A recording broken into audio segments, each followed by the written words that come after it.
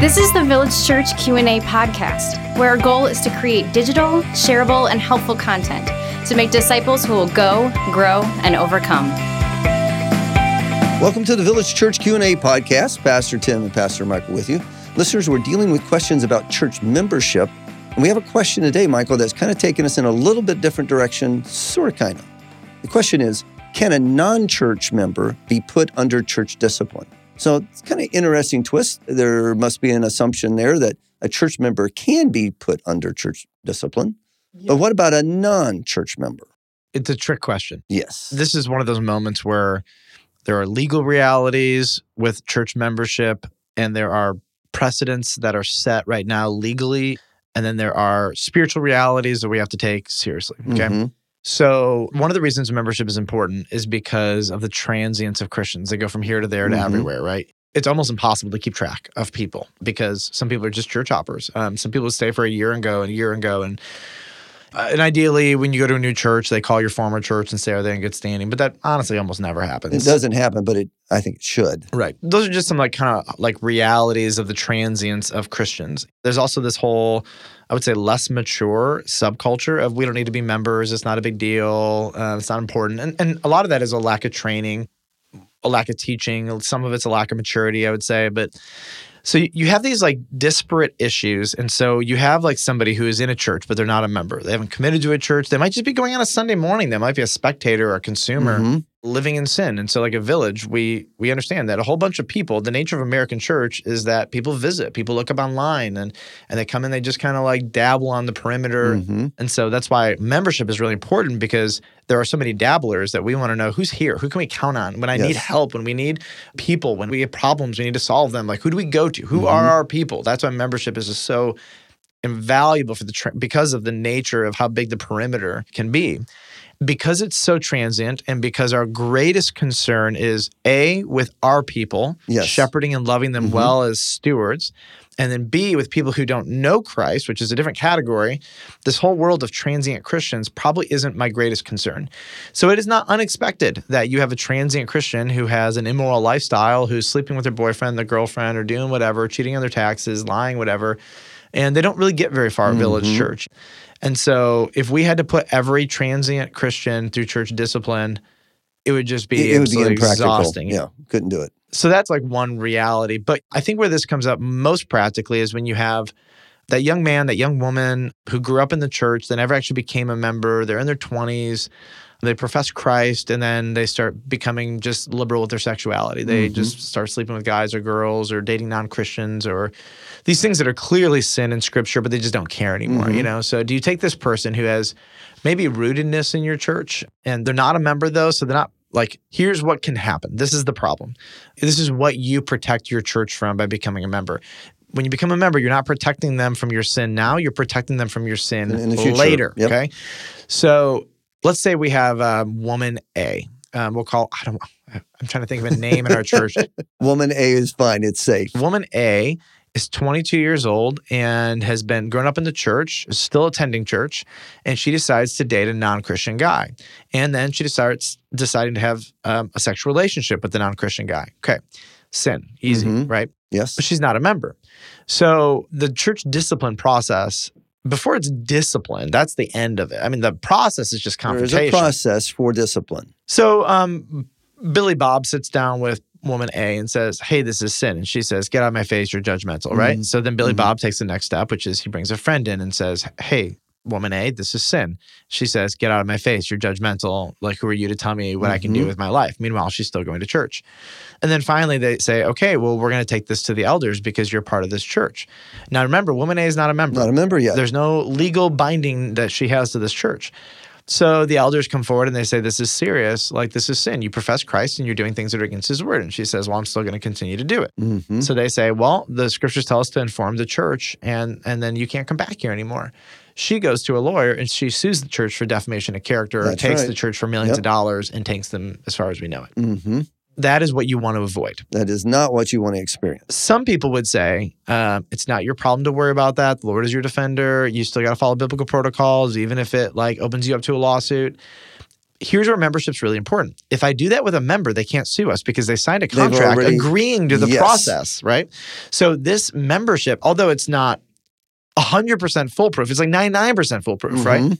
And if we do our job according to the Constitution, then we protect the church, which is why membership is important, because you're protecting the church from future use stupidity. Yes. Because we are bound by Scripture. We are bound to obey the Word of God when it comes to believers in Jesus who are living in sin. Now, that being said, there's this cultural reality that I still don't have a clear category. It's the non-member living in sin, floating around the church. Maybe their family is there. Maybe their friends are there, but they're not really serious about the Lord.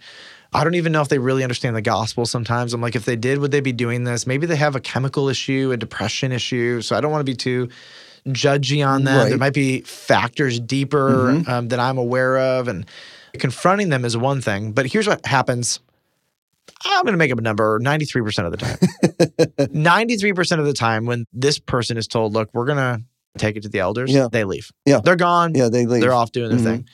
And at that point, it's like, okay, do we publicly go before the church with a non-member, open ourselves up to that liability, and the person's gone, and everybody who's already friends with them anyways knows? That's like a challenging issue. And I can hear the person saying, it's not your job to worry. They're believers, so you have to confront them. And I'm like, okay, well then where do I stop this process? Yes. Do I stop it with Susie Q, who comes in, professes the name of Christ, but's living with her non-Christian boyfriend, having sex with them? Like, is that where, do I pursue it there? Do I just ignore her because she's just another transient consumer on the perimeters of the church?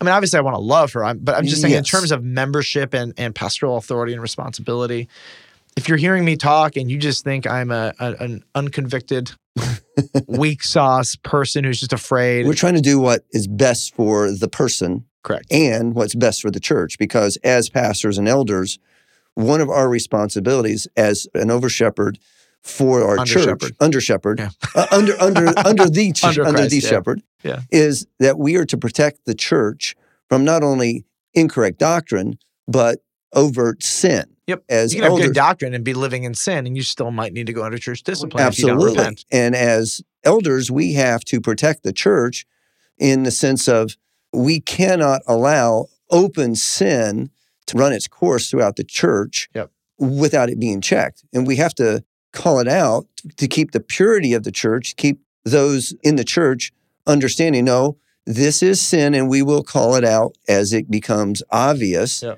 because there is a purity aspect that we are to be different than our culture.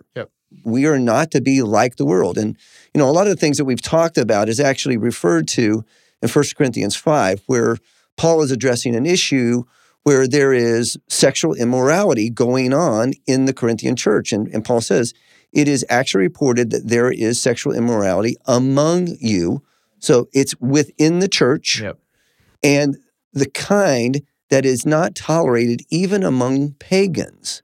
And so then he explains what it is, and he says, this ought not to be the way it is. You are arrogant about this. You should be heartbroken over this.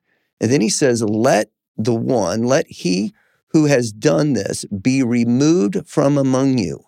The language there is you're putting him outside of the church, outside the umbrella of the protection of a local body, with the full hope and intention of restoring this person. And that's the part that many churches miss in discipline. It's not just to punish, but it's ultimately to restore.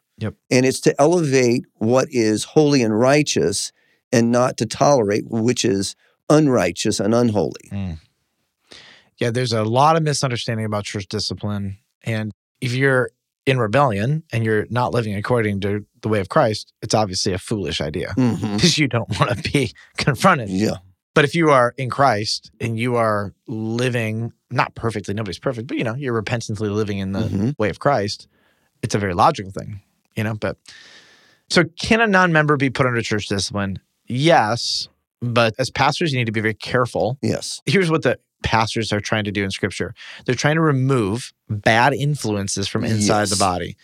And in that culture, the best way to do that was to publicly let all the Christians know, because it was a small group of Christians by and large. And sometimes when you have a non-member, you can absolutely 100% scratch the itch without having to have a public statement to the entire church where you open yourself up to lawsuit, where you talk to their friends and the people in their community group and you just say, look, they're not in good standing. They're, and you keep it private and you don't publicize it to the whole world because they're not interacting with the whole world. Right. When you have hundreds and hundreds of people in a church, a person's sphere of influence is pretty limited, especially if they're already in this level of rebellion. Usually their community group leader, the ministry directors that are involved with them and their family need to know in their community group. And beyond that, you really actually do accomplish the entire goal of church discipline without opening yourself up to a lawsuit. Yes. Now, I do hear the problems with what I'm saying, by the way. And that is a quandary that I think I'm still wrestling with. Yeah. And as elders, we'll continue to work through those. Yep. Well, listeners, thanks for joining us today. We're going to go in a little bit of a different direction next time, which the question will be, will it be possible for us to fall into sin when we're in heaven?